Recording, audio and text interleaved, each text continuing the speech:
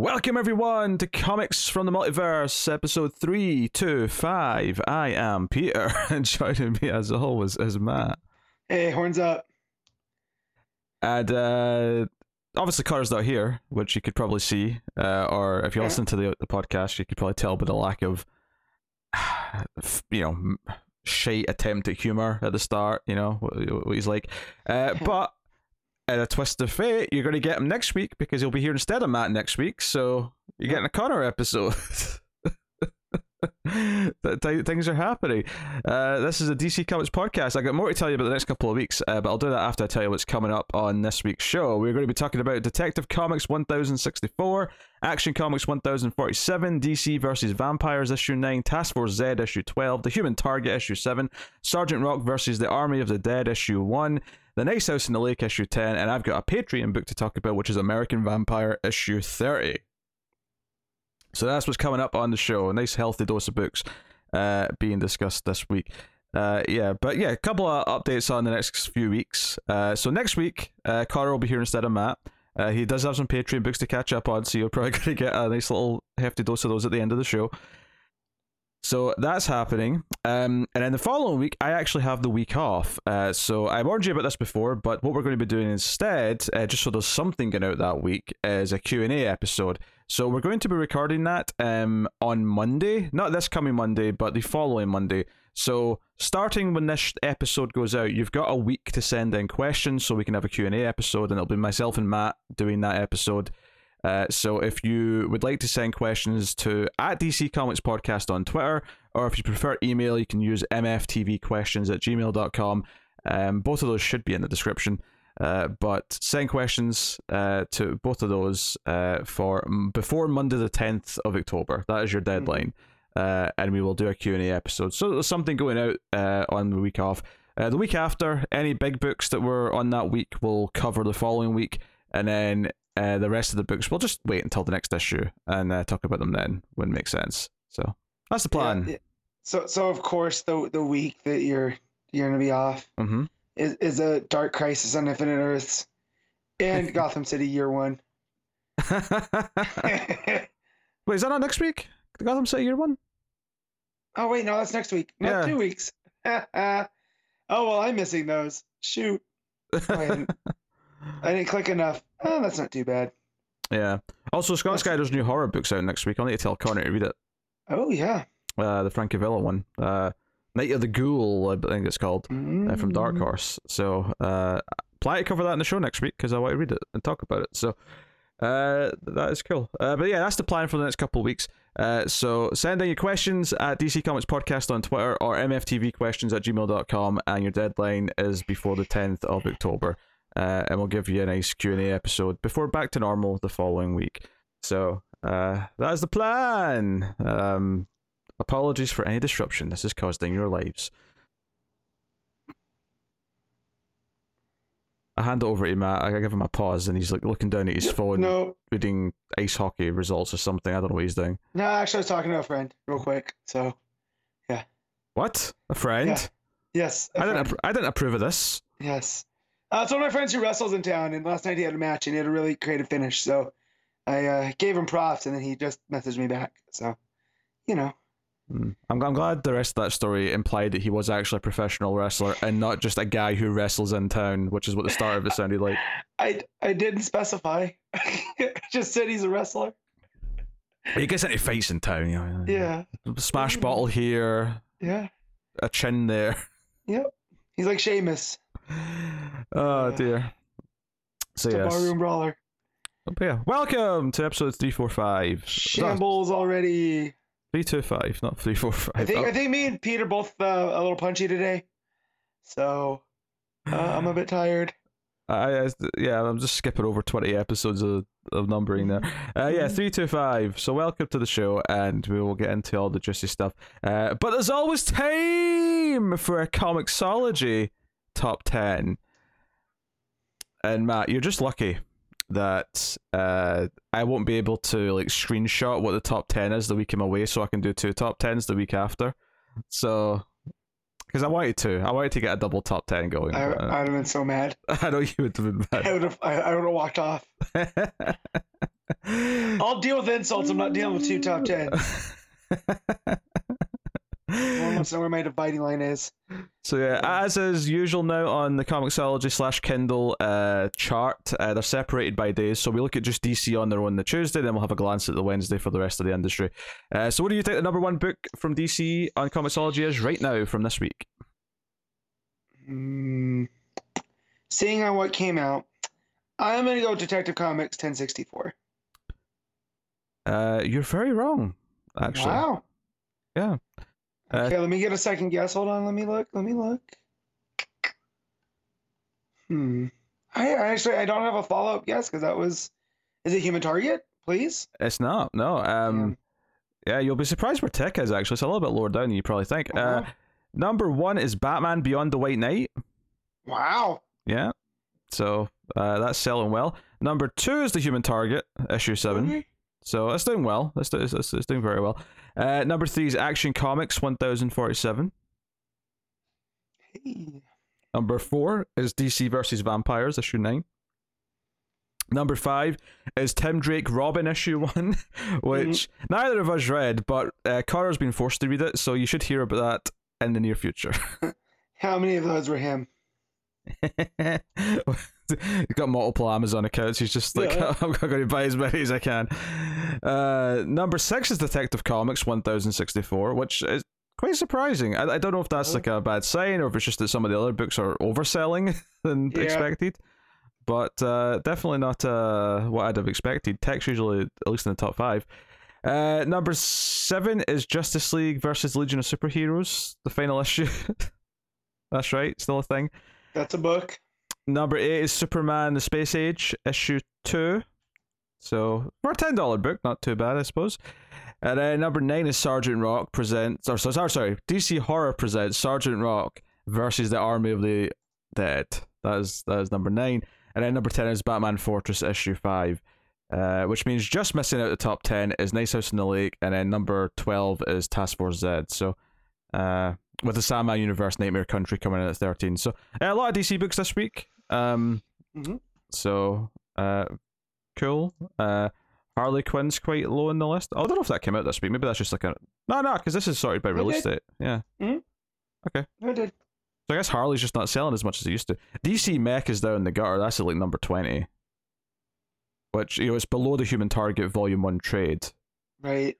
So, not doing too hot. But not that I expected that book to have like mass appeal, but still, it's just interesting to note. I'm also noticing here's a scroll up to get the Wednesday stuff that there's a Werewolf by Night Masterworks Volume 1 out from Marvel. That makes sense. Because they got the special coming out, yeah. That's interesting. But yeah, so Wednesday for the rest of the industry, which is probably mostly going to be Marvel, but there's a couple other things in here. Number 1 is Axe Avengers issue 1. I didn't see that on there. I saw X-Men, but number 2 is X-Men issue 15, so not too far behind. Number 3 is Mighty Morphin Power Rangers issue 100. It's a $10 book. I guess that's been $1 a page. Yeah, I guess that's been going long enough for... But it's not $1 a page, that'd be $100. That's not what I meant. I thought you were going to let it go. And, yep. That's a pricey comic. Yep. But yeah, 10 cents a page, if my maths is adding up. So... That's cool. I feel like that has been going long enough to be issue 100, but at the same time, I think if I stop and actually process it, I'm like, it's been over 5 years. Maybe even closer to 10. Oh, dang, there's a Shang-Chi book. I had no idea. I never usually scroll this far down. Oh. So I'm seeing stuff that's reaching new depths of discovery. Yeah. I didn't get to go into the shop this week, so all my books I got digital. Oh, so right. Okay. I had to see what else came out. Where was Thor at in that? Well, I've not finished it. I've only done the first 3. Oh, gotcha. That makes sense. Number 4 is Amazing Spider-Man issue 10 with a beautiful John Romita Jr. cover. I've seen worse, but I've also seen better. I've seen a lot better. Yeah. Number 5 is Thor issue 27. So there's your Thor book. Number 6 is the Defenders Beyond issue 3, which is a 5-issue mini, so just issue 3 of 5. Number 7 is Thunderbolts issue 2, also a 5. Number 8 is Ant-Man issue 3 of 4. Number 9 is Old Dog issue 1. This is the Declan Shelvey original, so that's sneaking out of the top 10. And then number 10 is Miles Morales Spider-Man issue 42, which is still by Saladin Ahmed. That run's been going for a little while. That's a good, like, I don't know, 3 to 4 year run now. So very good. So, cool. I want to note here that Lazarus Risen is number 12 here in the Wednesday chart. And I have to say, I've loved what I've read of Lazarus. It's just one of those things where the inconsistent schedule just made me want to wait to read it. There's that. Yeah, there's that, and it went up to like a quarterly shipping. And it's a pretty in-depth story to only do 4 times a year. Yeah. So I'm waiting for these collections to come out before you get caught back up. Yeah. And they are bigger, issues, these quarterly issues. But it's a lot. It's hard to. I think when you're dealing with these original characters, I'm feeling it a little bit with Nice House in the Lake. It's hard to remember all the characters when you're waiting months between the issues. So no, it is worth mentioning. But yeah. So there you go. That is the thing. Yeah, there's a Shang-Chi book, although it's down at number 16. That's hitting that. So hey, I'm delighted to report that Star Wars Dr. Aphra is down at like 21. Man, remember when people thought that she was showing up on The Mandalorian? I mean, I that don't. was pretty funny. I'll take your word for it. They got the girl that played Quake. I forget her name off the top of my head. Oh, Daisy Johnson. Oh no, that's the character. Hold on. Oh my god. Oh, this is gonna kill me. Chloe Bennett. There you go. Yeah. Oh my god. Yeah, I remember seeing a casting list and she never showed up. She's never been cast, and it was just one of those things that the internet jumped on and then ran with. So I always think that's pretty funny. Yeah. Nothing too exciting. It's one of the things though. Now that we're maybe doing the odd non-DC book, I specifically checked what's coming next week before we started to see if there's anything. And that Scott Snyder book's the one that was kind of on the radar is next week. Yeah.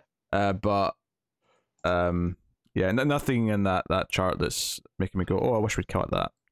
So yeah, I'm checking now, but my computer's being slow, so that's fine.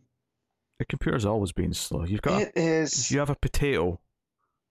No, this is my laptop. It's fine, but the League of Comic Geeks page has been acting up lately, at least through my end. So sometimes I have to stop and reload. The only real issue is when we do solicits and the pictures don't all load. That drives me a bit nuts. Yeah, because then we have a game of Peter describes the covers for Matt. Yep. Who then gets jealous.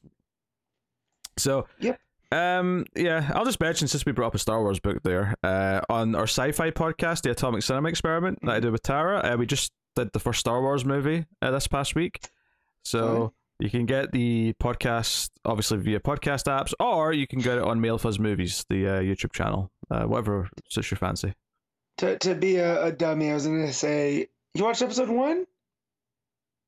But I chose not to. Yeah, I'm going to watch them in order of release. This is... Yes. Yeah, you mean the proper order. I see people running that through. Like, that's how one of my friends introduced the movie to his daughter, and I don't. It's the Vader reveal. Just, come on. Yeah, prequels are made as prequels because they're made with the idea that you've seen what they're prequeling. Like, something being like Terminator 1 is not a prequel to Terminator 2. It's his predecessor, but it's not a prequel. Right. So, like, yeah, that was just one of those things where it was like, But yeah, all right.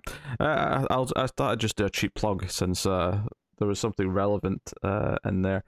Also, it's October, so I should promote Screams After Midnight because it is the month of horror. The first Screams After Midnight of the month, of which there should be about 2 a week for the month, was Hellraiser Judgment, which would have come out yesterday when this goes out publicly. The 10th Hellraiser movie, the last one before the new one that's coming out in the next week or so.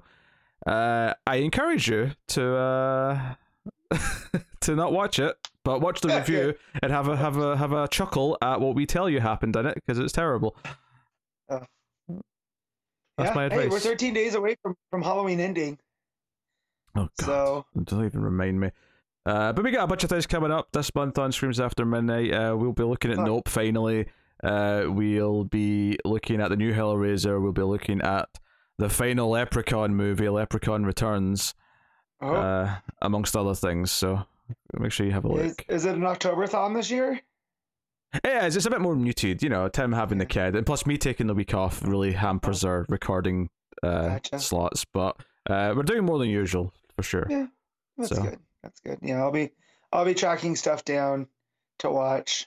You know, so hopefully some newer things. Yeah, you should. Because you enjoyed the first Hellraiser so much, Matt. You should watch. Yeah, I'm good. Hellraiser 2 and 3.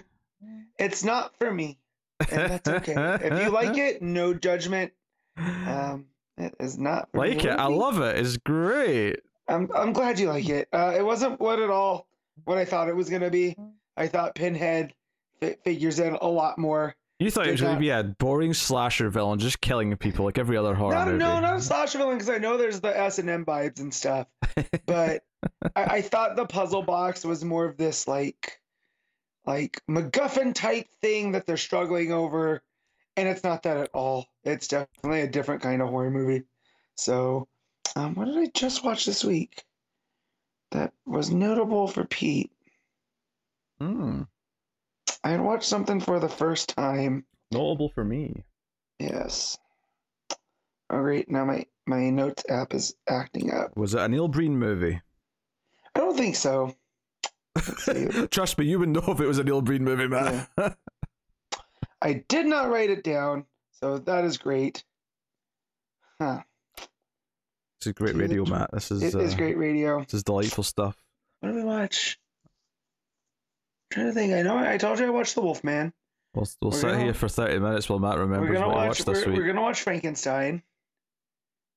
Yeah, something you would have been proud of because it was an older. Something I had to be proud of. Yeah, I can't remember now.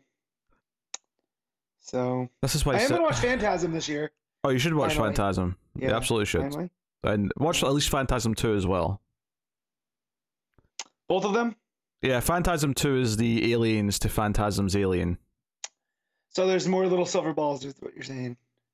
I mean, not necessarily more, but just the vibe of it definitely takes a turn into quadruple barrel shotgun. Gotcha. That's all I'll say. Okay. Yeah, we've been watching a countdown of greatest horror moments and things. So Phantasm's popped up, a bunch of stuff that I've been meaning to watch over the years. So yeah, I'll have to look at that list and see if I've seen everything on it. Mm-hmm. Yeah, it's through Shudder, so they're through 4 episodes now. They're doing about 13 per, but that's not going to go into 100 evenly. So, but yeah, there's been some good ones in there so far. A lot of older stuff that I'm adding to the list that I want to watch. A lot of stuff. So like I'm talking about so far, Dawn of the Dead's the only one to have 2 moments pop up from the original. So that's pretty cool. I'm sure we'll see a lot more repeating coming up. So, but yeah, the Friday the 13th moment that came up was the fake out ending in the rowboat. Okay. That was so far that's been the first Friday the 13th representation. There's been no Michael Myers yet.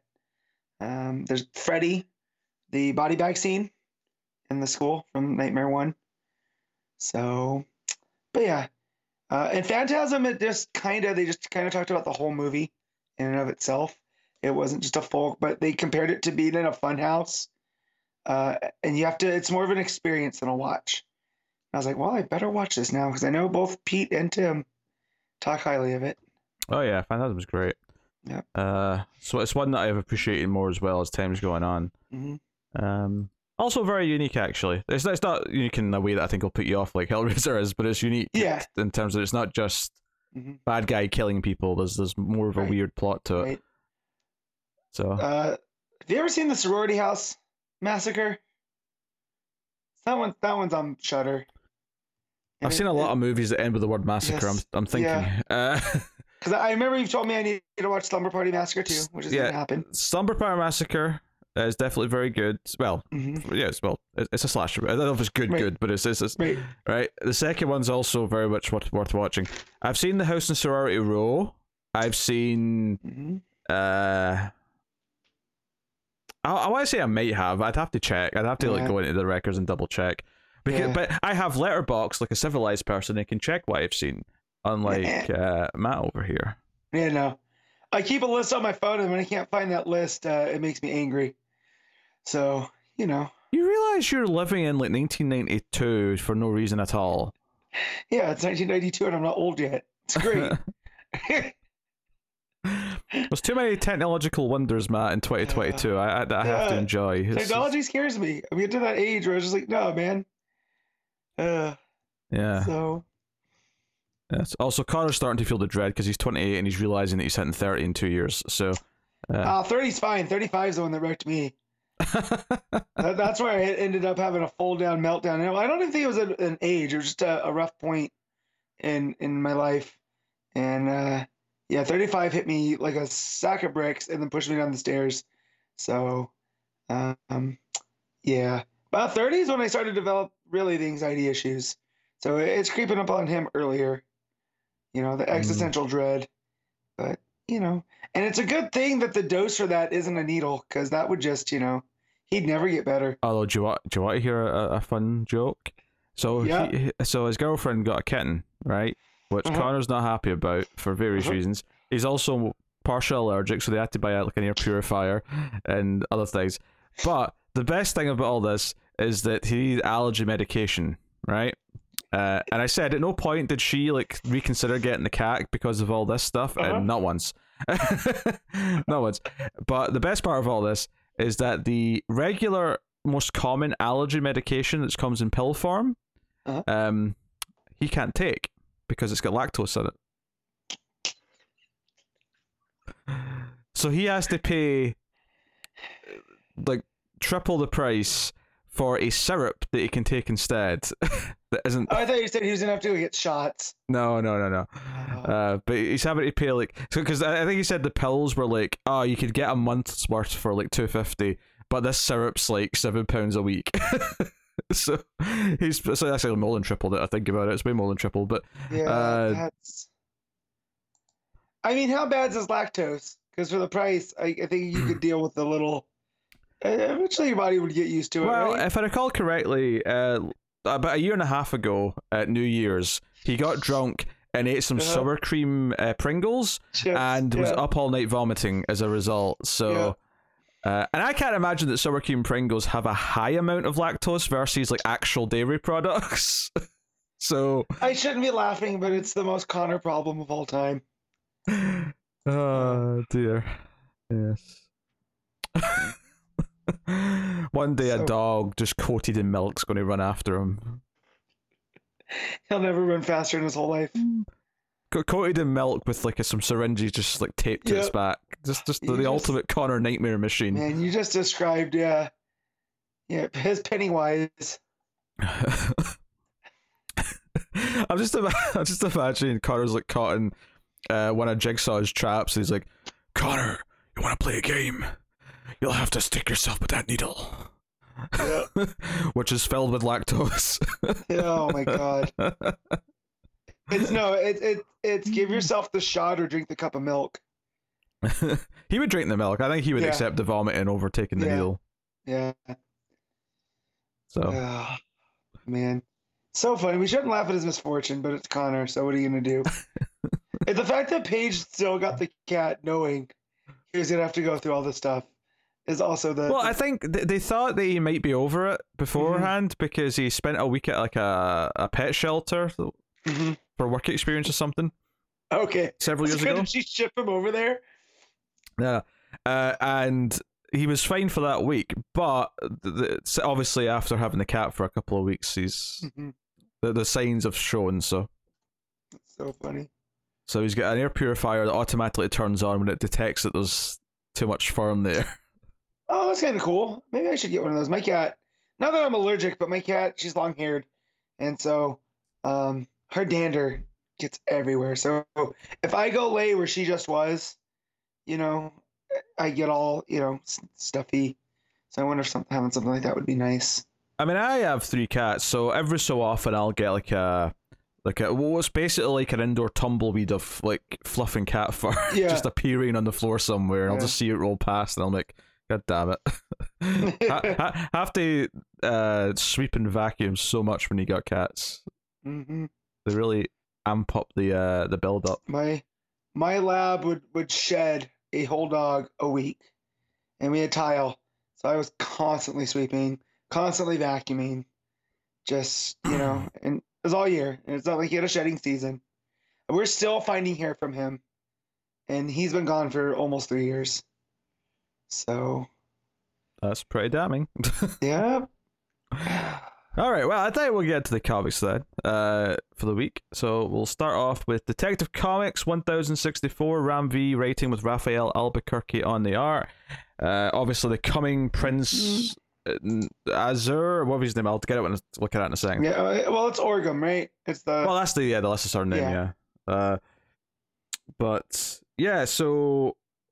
we have them coming, their big arrival, which is kind of what the issue's building up to. The ship's pulling into dock, basically, at the end of the issue. But we actually start off the issue with it's like a flashback to Talia and Damien training, and Talia telling this story of this character from history / mythology, and how he was like devout to the gods and had to walk across the desert. But had a demon tied to him, and it's hard not to compare this. The demon's tied to him, and he's always wrestling the demon internally, like to Batman, right? And the idea. Well, it was every time the sun went down, the demon and him would struggle. Yeah. And he was the grim knight, and he had done everything he could in the mortal world, and so he'd set a cross to earn the favor of the gods. And one of the trickster gods, put him on this impossible task of crossing this desert. Tied to this demon, and notably it started off with it was like his ex who suggested to the gods to give him this task. So I think it's almost like this ex is representing Talia. If we're saying that this Farad guy is representing Bruce or Batman, then perhaps she represents Talia. But at the end of the story, when he gets back, so much time has passed that the love of his life has died of old age.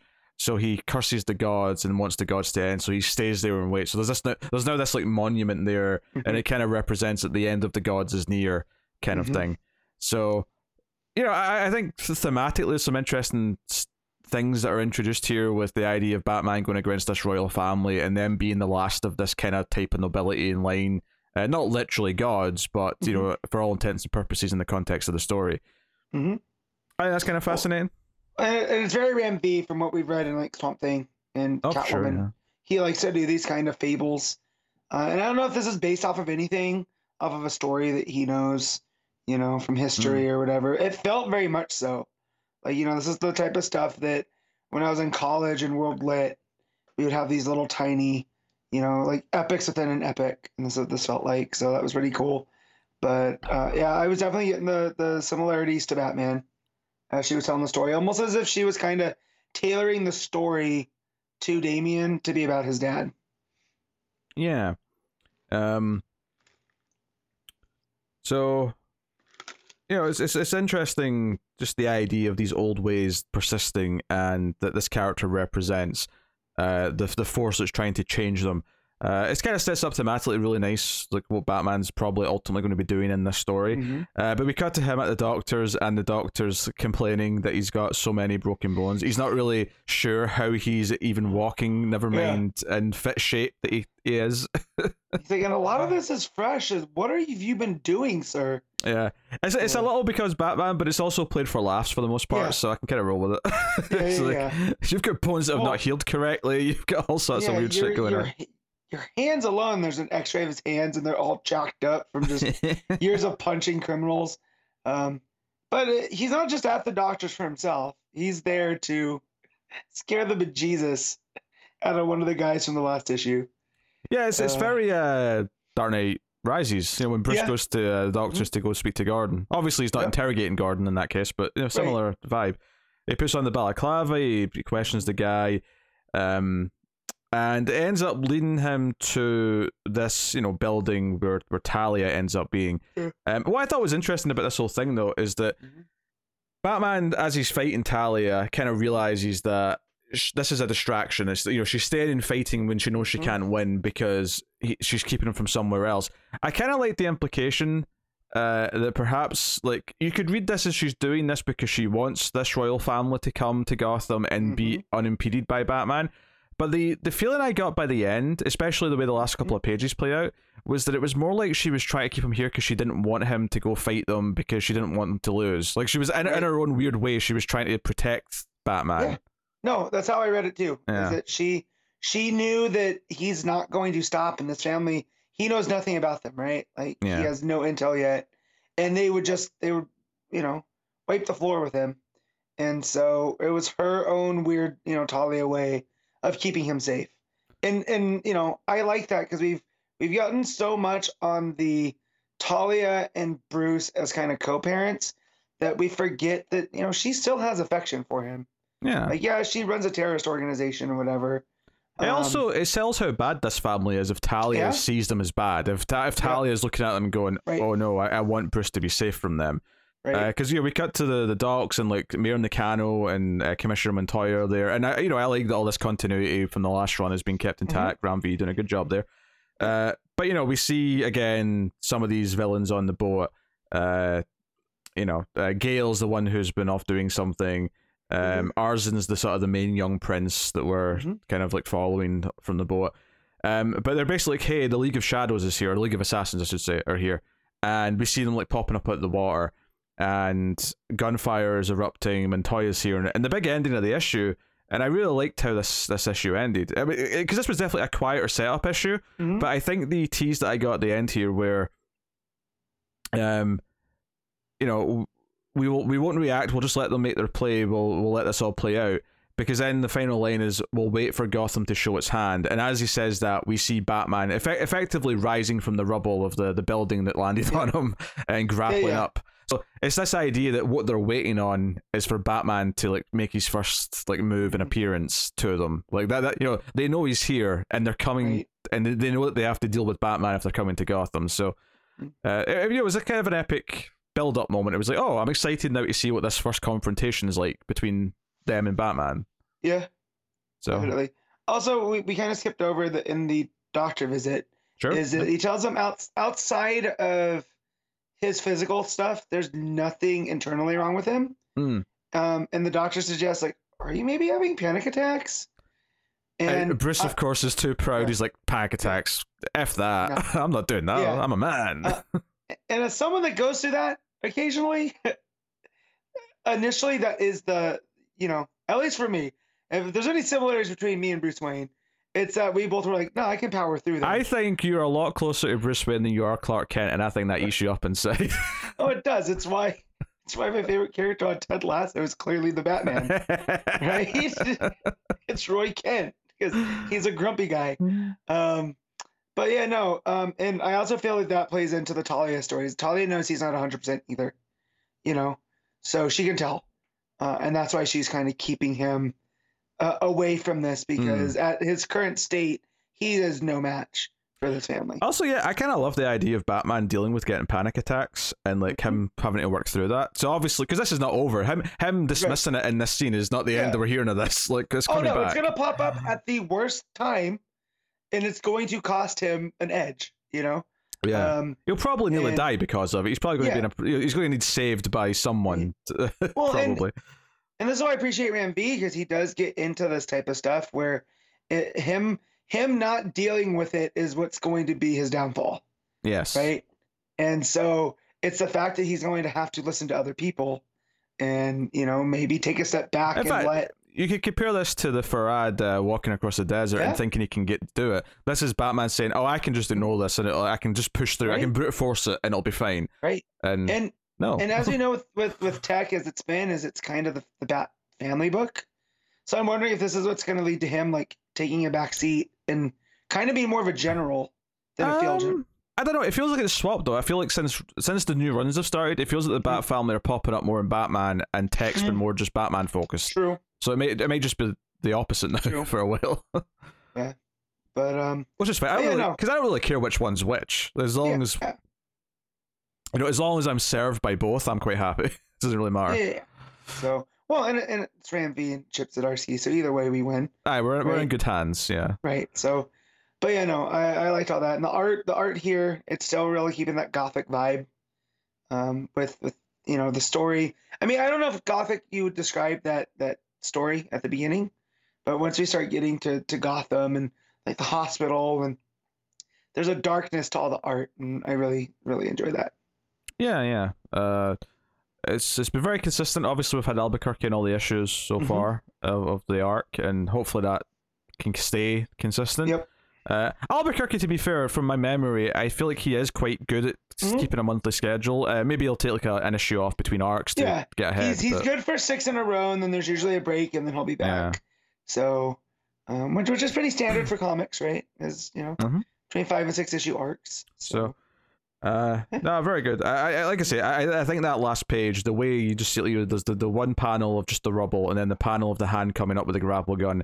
And then that big glorious panel of Batman swooping up, and like that being like, oh shit, he's coming. He shouldn't, and he's probably going to lose or learn that he's up against something serious that he can't just win instantly.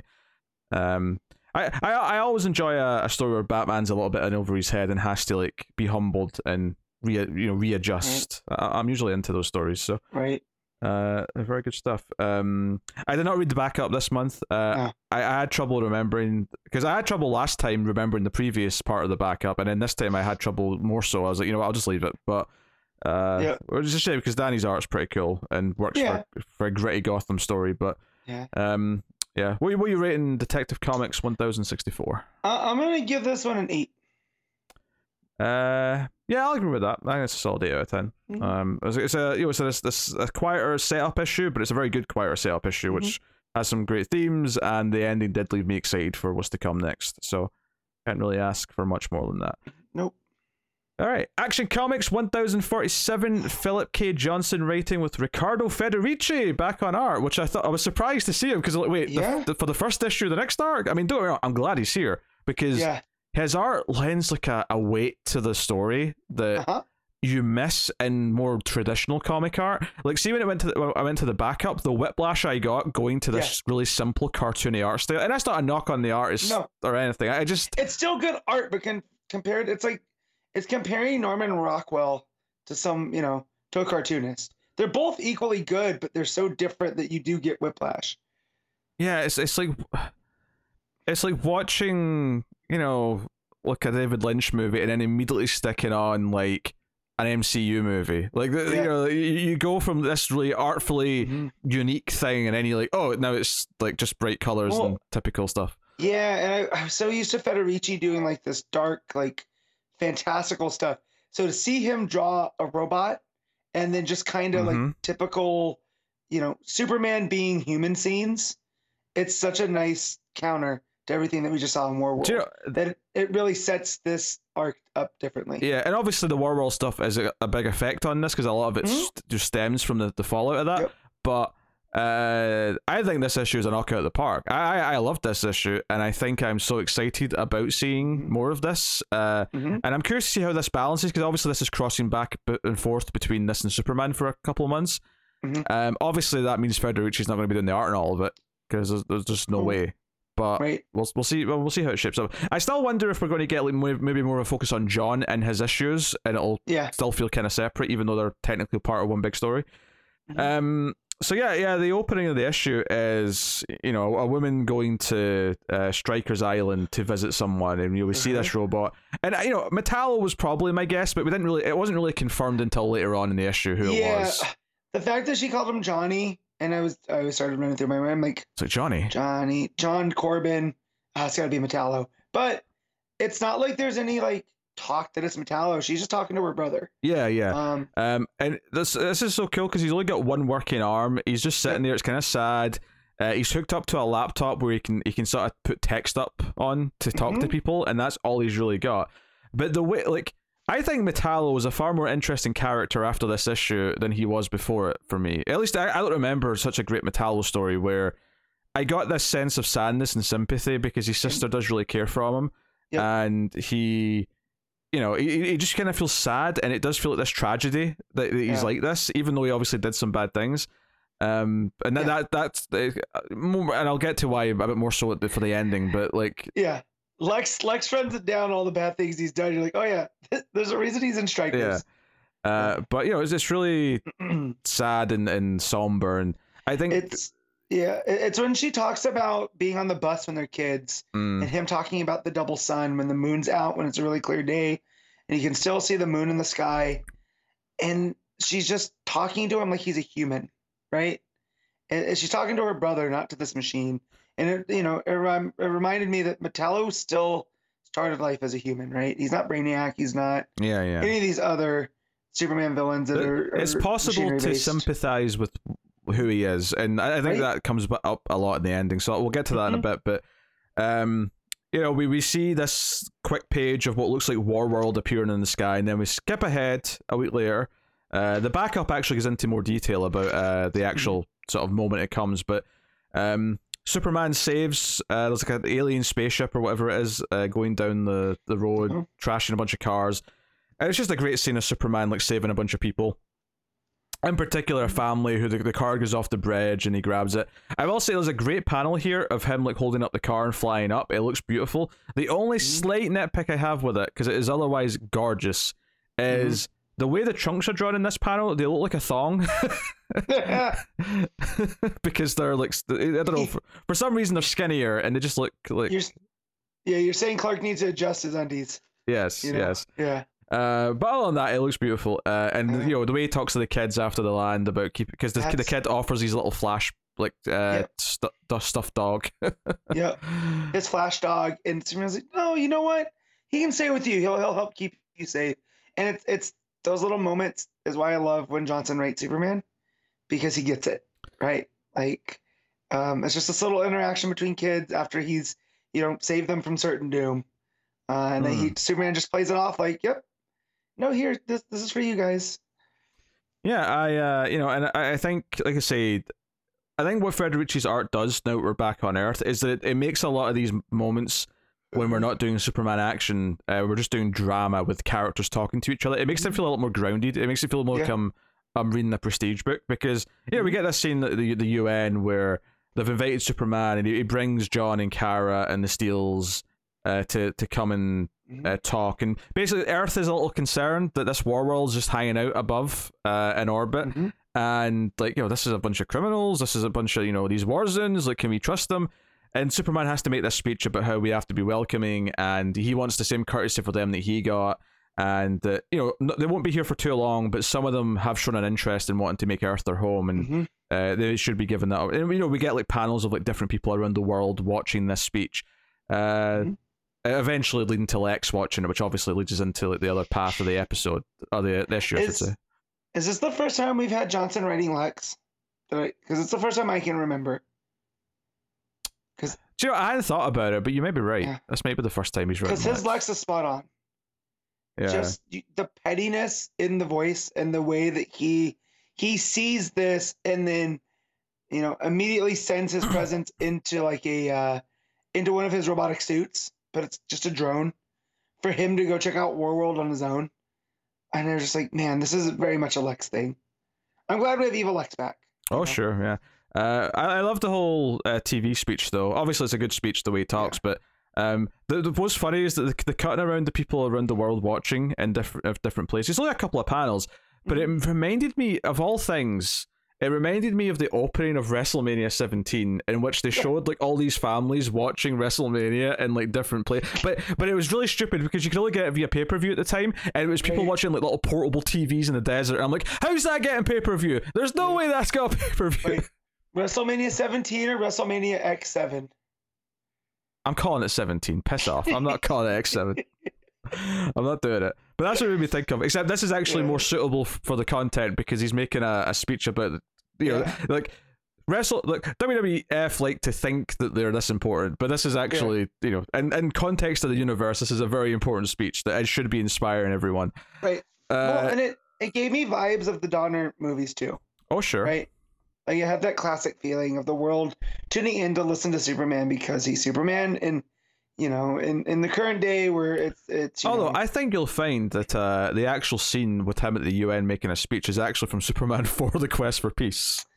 But you know what I mean. No shade to that movie. I know we have a listener that's a big fan. But yeah. Oh, that's right. Talking Superman loves that movie. He does. I mean, I kind of love it as well, but I love it because it's stupid and dumb. Right. Like, I love it because it's like Nuclear Man, not Nuclear Man, Nuclear Man. Nuclear, yeah. Anyway, but no, it's just the stuff with his speech, and then I just feel like over the last couple of years we've had a lot of the mistrust of Superman stuff, and I'm glad that Johnson's not going into that, because even Bendis kind of treaded there a little bit with him giving up his identity, right? And here it's just like, no, Superman's making a speech, and no one but Lex is really questioning him, right? And it's like, well, but even Lex is like, because I think it's I assume it's Mercy or whatever comes in, and not Mercy. What's his usual? Is it Mercy? No, that's okay. Mercy. I'm second guessing myself. Right? There's too many comic book characters, all right. Some of these smaller ones, like I get second guessed to myself. But yeah, so she comes in and says, "Is this going to affect Project Blackout?" And he's like, "I don't know yet." So it's not even so much that because obviously back in the early days he questioned Superman because he thought, oh, maybe he's not actually good for the world.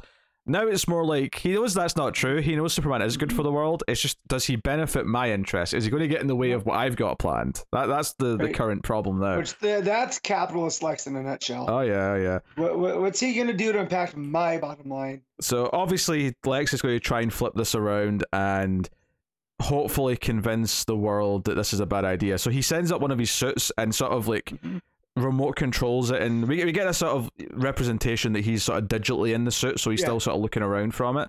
But he goes to War World and looks at the war zones and looks down on them, thinks it's a pit, says the Earth would be this way now if it wasn't for him. That's ego coming in. That's the line that was like, yep, Johnson gets it. Johnson writes Lex very well. Yeah, he says he's got a mutual friend that's been keeping tabs on Superman for him. Do we have an idea of who that? No, it's gotta be either someone that was on Superman's team. Yeah. Right? So like Apollo Midnighter, Manchester Black, someone like that, or it's a previously unknown character. Interesting. But he goes to one of the dead creatures and says, "Oh, like someone could do great things with this." So my suspicion is that he wants to use one of these monsters as a puppet to make the Earth believe that Warworld's a threat and that everyone on it's dangerous. To again, that idea for the battle of public opinion, which is my favorite thing about Lex versus Superman. It's this thing that's in Birthright, is that he tries to convince everyone that Superman's this alien terrorist, and it's all about Superman either intentionally or otherwise proving that that's not the case, that he's there to help and that he's a good person and so on. Yeah. So and it lines up with the Superman for All Seasons of 2. Is everything was going fine until Superman showed up. Yeah. But in reality, everything was going fine with Superman until Lex tried to interfere and mess things up. Exactly. So, and then the next part of the book is Superman with Lois and them having this very beautiful page, might I add, of them flying in the sky. And it's I think it's like sunset. And, again, very moody. There's a lot of atmosphere that comes from Federici's art that I think just adds a lot of weight to every scene that's in this book. There's just this kind of tone, and it's the opposite of cartoony. It feels like there's emotion and weight to everything that's in the art on top of the words, as well as So yeah, so they have this beautiful thing, but they're talking about the two kids. So Clark's brought back the two Thelosian kids from Warworld, and it's like, hey, they need a place to stay, and at least Lois seems to be happy enough to keep them, and talks about how they kind of missed a lot of John's childhood because he skipped that time. So in a weird way, it's kind of like hitting a sweet spot that she was missing, because every time John would go away, she'd kind of forget sometimes that he'd grown up already. Yep. In her mind, when he's not there, he's still the little kid, and then he shows back up as a teenager, and it's like, it makes her feel sad, but not Super Sad is just kind of like, oh man, I missed out on my kid's life. Yeah, there's like a bitter element to it. So yeah, bitterness, bittersweetness to bittersweet, it. yeah. Yeah. So I don't know if like how long this is going to last, or if they're going to keep these kids around as two adopted children. But I'm not against the idea. Yeah, no, and I like it. It also plays into Johnson's that whole House of L, where we had the future, right? It does. It also ties in just in general to like Superman. Obviously, is pro adoption because he was adopted himself, Right. so it makes sense that he would Right. have some adopted children. Yeah. Well, I mean, that's what I liked when Johns and Donna wrote that Last Son arc, and we had Chris Kent show up, and he was adopted because and Clark brings up, he's like, yeah, Mom and Pa took a chance on me. It's only right that I take a chance on this kid. And so I like that. But yeah, it made me think of the House of L and thinking like, man, how many kids did Lois and Clark have? It's like, well, no, dummy. Like clearly half of them are adopted, right? And then I started thinking about the different ones. And you have the one that's like a war zone, and then you have the ones that take John's name and the Kent name and all this other stuff. And it's just all about legacy, not just like bloodline, but just the legacy of Superman. And that I feel this is where that starts. Regardless of that future comes to pass or not, it starts with Clark taking these two in Metropolis. Yeah. Although presumably some of them will be John's kids and Supergirl's kids down the line as well. Right. So you got the whole extended shebang. Final scene of the issue is probably my favorite, which is Lex going to Strikers, goes into Metallo's cell, and I love that Metallo just types "get out, get out, get out." Because he doesn't want to work with Lex; he wants to be good. No. And it does make you feel bad. And I think what's interesting is that even though he's ultimately probably going to agree to do whatever this is, it's going to feel more like Metallo is being manipulated and puppeted by Lex than he's just being evil on his own, which gives that a chance that Superman could get through to him and maybe convince him to do or not do something. But yeah, that's the deal. It ends with Lex saying, "Hey, I've got this tech. Here's an orphan box from a thingy. Join me and fight these aliens again." So that's a great ending. It sells the villainous nature of Lex, that he's manipulating Metallo into this, and it both makes you excited for what's going to happen, but also sympathetic for Metallo. I think this was a great final scene. I was. The one that got me was when Lex is running down the stuff that he's done. And it's like, that's why you're here, but I know you're a good soldier. And it's almost like Corbin's past all that. He's like, no, this has not worked out well for me. My brain is in a machine, and I need a kryptonite heart to operate it. Like, I don't want to do this anymore. So the get out part and all of that is really what drove that scene home to me. That even he knows, like, Lex means trouble. Yeah. Because I feel like in previous iterations of Metallo, he would have been like, yeah, I want out of here any way necessary. But it's almost like he's like, no, I need to do my time. So I like that a whole lot. Yeah, I also feel like him listing all those things, assault, armed robbery, kidnapping, terrorism, murder. I feel like that's just more manipulation. It's like, hey, here's all these things and all the reasons why you effectively have to do what I'm going to tell you to, because it's your only hope of ever getting out of here. It's your only hope of ever having any sense of freedom or anything else. Yeah. So it makes Lex be super villainous. It makes Metallo be this sympathetic villain who's being controlled. And he looks great here. So I think this is a phenomenal main story. I was slightly talking about the backup, but I love the main story. Yeah. The backup, obviously the art can't compare. No, it's still good. Like I don't mind it, but comparing it to Federici, it's just it's apples to oranges. It feels a bit more old school. It's a bit simpler, flat colors, all that stuff. Whereas Federici has the shaded, muted colors that everything feels very organic and this feels more like a Saturday morning cartoon, this last chunk. But it's basically them waking up Thaulo, if I'm remembering the name right, and Warworld appearing, them all getting ready to fight, thinking it's they're going to war, and then it turns out no, this is Superman returning with the team. So everything's just okay. And that's basically it. The only thing that it kind of teases for this backup next time is that a couple of Mongols loyalists are showing up on Earth wanting revenge for Superman being in part and taking Mongol down. Led by Chaytil, who was the guy that was missing limbs. So Warworld strikes back, basically. And well, I'm sure we'll see the super family put them in their place. Yeah. I mean, it's a fine little story for the backup. Yeah. To sort of flesh that out a little bit. I will say having the same writer on the backup does make it feel more relevant. Mm-hmm. Yeah. Even though it was hard to adjust to the art change for this one. Well, and I like too that it kind of he's playing with time in this. Is that in the main story, this has already kind of happened. Mm-hmm. Like they've come in because they talk about that the Steels are starting up this new energy initiative in Metropolis using the energy that they've I forget the Genesis, right? Yeah, Genesis energy. Yeah, so and here it seems like they're just getting that started. They're harnessing the power of Phil Collins. And Peter Gabriel, don't forget him.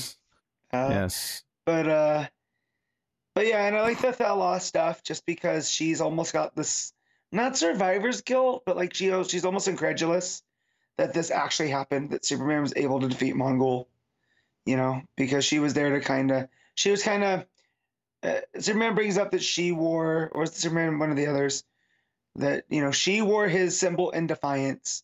Yeah, it was Superman, because she wakes up and says, you did this, and she's like, no, you did this because you wore that symbol and kept that idea alive. And I do like that, with that, of course she's not automatically believing, like, she's from this world where she was very badly mistreated. It's going to take a lot more. So her being skeptical of it, I thought was a nice character beat. Yeah. Yeah.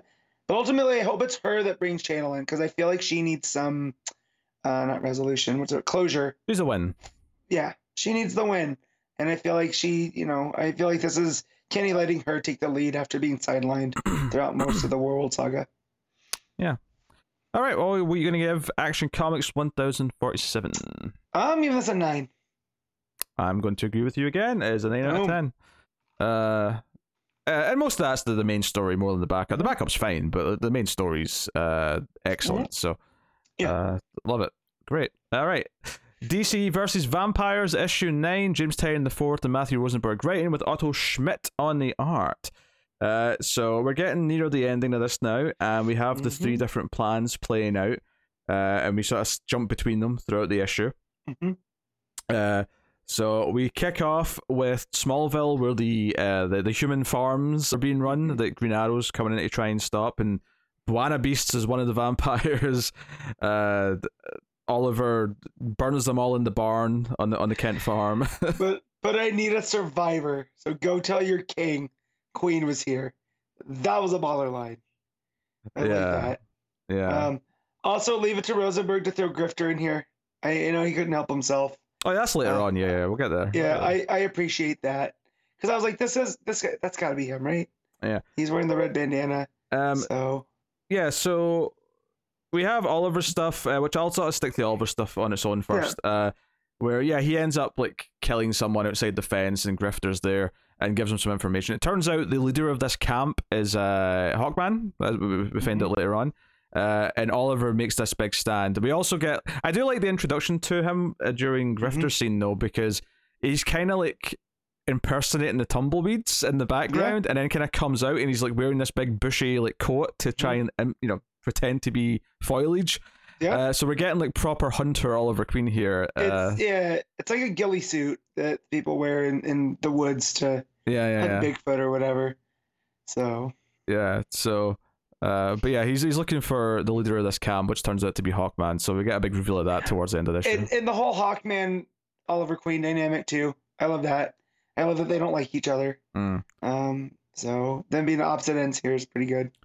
Yeah, and then of course the stuff on the boat with Supergirl and Steel and all that going to Australia to try and help get Supergirl's powers back and get access to the sun again. Yeah, with Black Manta.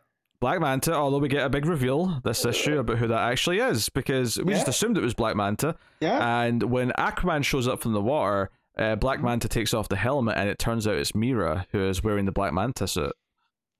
Black Mira. So I like that reveal. It wasn't just a shock factor thing. It was that, Arthur got corrupted. She had to get out of there. And the one thing she could do is put on, the enemy suit. And I like to think that it keeps her safe from vampire stuff. But But that action sequence was pretty well done. I think that's, for me, that was Schmidt's high point of the issue. Yeah. I think the high point for me was probably all the Oliver stuff, because there was a lot of great stuff where he was like firing arrows, and it was like one panel where he's standing with lots of arrows in the ground around him.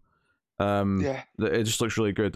Maybe it's just because Otto Schmidt did the Green Arrow run with Percy that I was just getting some some of the good old times. That makes sense.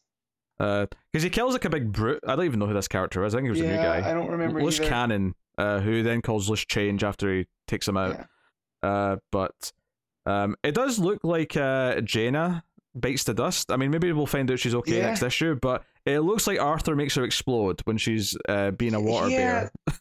So that's what got me, is that usually, like, we've seen that she couldn't, like, she survived in water, right? Because she can take the form. But there was blood in it this time. So I don't know if it's looking good for Jaina in her revenge, Yeah, she might have bit the dust. Yeah. But no, they have like a bit of a fight sequence, but this ended a bit of a cliffhanger though, because Kara gets knocked out into the water and she seems to be like pulled down by a part of the boat she's tied to. So that's her predicament. The Batgirl, Harley, Black Canary, and Frankenstein gang that are trying to get into Gotham and having no luck. They're basically bickering at Harley for not knowing any good ways in. And Damien shows up at the end and like, wait, but you're a vampire. It's like, yeah, I'm a vampire, but I'm also your only hope of killing Dick. So let's go. So obviously the audience, we've been set up that Damien's still working for the good side, but obviously these characters, this is news to them. So yeah, no, it's a really fun issue. I think the Green Arrow stuff's probably the highlight. I think that's where the best art is. I think it's where the pacing's the best. I think the other plots are building up to some big stuff for the next couple of issues. Obviously, this all feels like that these last like 4 or 5 issues of the whole thing feel like these are all just going to be the continuous stories that are happening through all of them. Yeah. So, I'm still having a fun time though, and I'm liking just some of these characters getting the spotlight is always, that's one of the fun things about these books. The same thing with Deceased, where all of a sudden some B and C list characters who don't normally get to be the central figures. Green Arrow, I wouldn't put that far down the list, but Green Arrow's not had a book now in like 3 years, so he kind of is owed some time to be the center of attention. There's that. There's Jaina, them elevating Jaina up because of what happened to her brother. So I hope she's gonna be able to reform, but who knows at this point. Supergirl's getting to be important. So it's good stuff. I had a fun time. All right, what are we giving the book? I mean, it's 7.5. I'll nudge up. I'll say 8 out of 10. I think it was a pretty solid issue. So there you go. Task Force Z issue 12. Matthew Rosenberg, that's that name again, with Eddie Barrows on the art. So I did not catch up. I should have, but I forgot that I didn't read the last issue, so it was too much work to catch up this week. When I say this week, I mean today. Go on, Matt. Tell us all about the final issue. As where we left off is there's a guy wearing a Red Hood costume. That's not Red Hood. Connor. Bane was. What's that? Connor. Yeah, Connor. He's wearing Red Hood. There was a Gotham, the guy, Gotham Girl's brother, was masquerading as Bane, and Bloom is running roughshod, and everything comes to a head here, where Jason Todd has Bloom, and he's just kind of throwing all the forces at him, and he's explaining that this is all what needed to happen, for Bloom to fully realize everyone's true potentials. And he goes, and Jason has him dead to rights, and then Bloom's like, isn't that right, Two-Face? And it would seem that Two-Face has been playing everybody the entire time. And so what? Right? And so that's where Bloom's like, yeah, I'm not gonna kill you. He is. And that's where you see the voice stuff, or like the word box switch to the Two-Face type font. But then Two-Face yells at Jason Todd, he goes, hey kid, duck. And then he shoots Bloom in the face. And he was just like, yeah, I'm not going to let that guy take ruin everything that I worked so hard for. This was my chance at a second chance, or this is my shot at a second chance. I'm not letting anyone ruin this for me. And yeah, so the team ends up, going nuts, and it would seem that Bloom's defeated, and we don't, probably haven't seen the last of him, but he gets taken out by Gotham because Gotham's pretty upset that he was used as a pawn in all of this. And they all kind of gang up on him, and Jason's like, he goes, Two-Face, is that an all act? He's like, well, not really, but at this point, who's Two-Face, who's Harvey? I'm trying to get right, and I'll do it by any means necessary. And so it leaves it with a more hopeful Harvey, and he tells Jason, he's like, hey man, there's a guy up there in your suit. You have a free pass for the first time in a long time, so take it from me. Don't let this pass you up. And so Jason's gonna go off on his own, and him and Harvey, before they leave, he asks him, he's like, so is Powers International gonna do any, like, not serve any justice? What's the word I'm looking for? Are they gonna be held accountable for any of this? And Harvey's like, I was a DA. I'll give you 2 guesses. And so, Powers gets to keep their hands clean. They're gonna pin this on Bloom and everything. They offer the rest of the Lazarus resin to Gotham so he can be resurrected. Gotham declines it and says that, no, I want to have, my last moments be good with my sister. I didn't deserve this second chance. Let's let it go to those that do need it. And it's kind of a bittersweet ending for him and, from Gotham Girl. Because then that backup, I forget what it was in. I think it was Tech. I can't quite remember. But, Gotham Girl's still all upset. But so now she actually gets to say goodbye to her brother. Jason goes to leave, and he's hopping a train out, and Steph comes to see him, and he's like, I hope you're not going to try to stop me. She's like, no, but I knew you survived. You're a bat. Like, we were so good, but, I wanted to come and say proper goodbyes. And she goes, I noticed you're going to West Texas. He goes, yeah, that's a good place. It's wide open spaces where, it's easy to get lost. She goes, I also happen to know that's where the Joker was last seen. And he kind of, looks away, and they say their goodbyes. It goes back to Two-Face, and he's, without Waller, without anyone else, he takes the rest of the Lazarus resin and plugs it all into the rest of his team, except for Man-Bat, or he tells Man-Bat, you deserved, this chance to rest. And it looks like Two-Face is going to lead this undead team to, it's what's going to give him his fully second chance. And that's where the book ends. So it almost, it's kind of one of those the end question marks. Feels like it's setting up a story for something else. Something else. So, and I do know that it's setting up the Jason stuff for that Joker book that's coming out. And it feels like we're not done with Two-Face and the Task Force Z. Interesting. Yeah, it seems like Bloom, maybe he'll pop back up, but, we see the clones from Powers off on vacation in tropical islands at a bar watching the news as it describes everything that's happened. And yeah, overall, this issue is fine. It's everything wrapping up, but just setting up Jason's next story, and then what's going on with Two-Face if there's another follow up or anything. I really like that. But as a full 12-issue arc, it does kind of get messy here towards the end, where I still don't know exactly what Bloom's endgame was. I kind of felt like, when I think part of the reason why this fell down the priority ladder for me as we were going on is because I think the entire last half of it started to feel like it was almost squeezing into, like it was meant to be like a at least an 18-issue run, and it was being squeezed into 12, because some of the issues were just flying through so many things. Yep, and that's here. We started to get a lot more characters popping back up, and this whole Lazarus resin and the whole Bane with, Gotham as Bane is a thing to control, Jason, because he's going to want to get his revenge and whatnot. And that was how he was able to keep him in line, But yeah, no, it's a fine series, and the fact that it's made me like Rosenberg so much, I am probably going to check out that Joker book, which goes against every fiber of my being. But if it's, Jason hunting the Joker out in Texas, that's a story I am not upset about. So, but yeah. So I'll give this issue a 7. And just for fun, the whole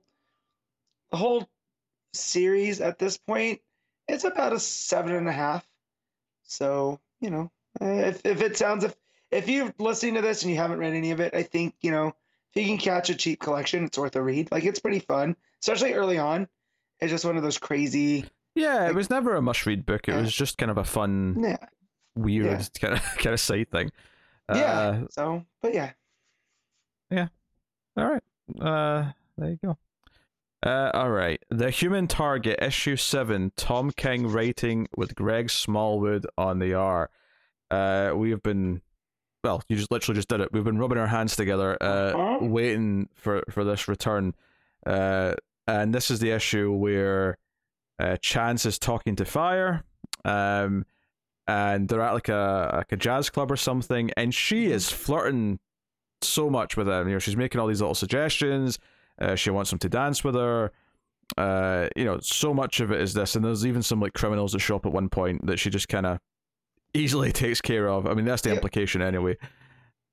So all good stuff. But she then says, I like Ferris wheels. Can you get me a Ferris wheel? So Christopher Chance pretends to be Lex Luthor, or pretends to be working for Lex Luthor, and gets this Ferris wheel opened up. So they go up on the Ferris wheel, and she keeps asking him things like, "Oh, do you want to kiss me?" Most people say yes. Things like that. What we actually find out later on, though, is that she's effectively testing him to see if he's going to cheat on Ice. The idea that, will he betray her best friend? So playing with the tropes of this book about the murder mystery and whatnot, and Chance is the hard-up detective, it had always felt that Fire was more of the femme fatale than Ice. Although over the past 6 issues, we kind of feel like there's something going on with Ice that's a little bit more shady.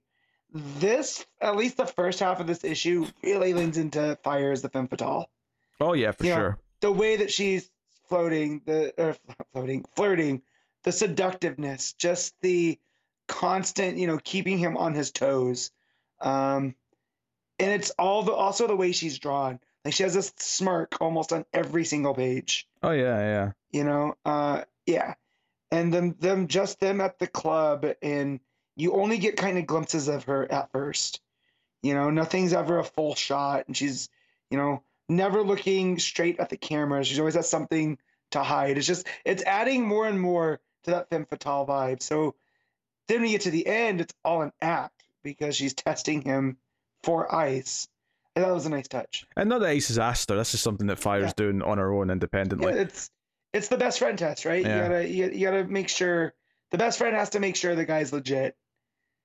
Yeah, and he tells a story in his narration about how he caught his dad crying a week before his death, and how his dad would say everything's okay, but it was a lie, and of course a week later he was dead. And we hear this in the narration just as he's jumping off the Ferris wheel to test to see if Fire will save him. Yeah.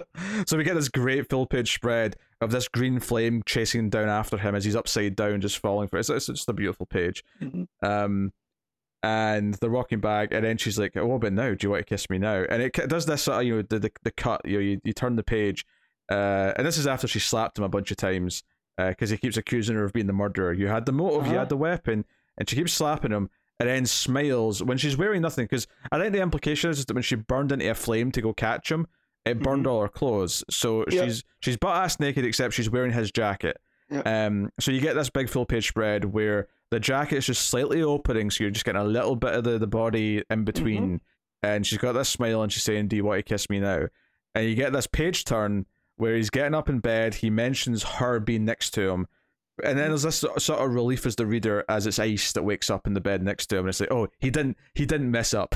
he didn't he didn't fall for the bait, as it were. And he tells us in the narration that Ice came over late last night and they didn't even really say anything. He just felt the chill in the room, and then they got intimate, and then they get intimate again in the shower in the morning. We see that as well.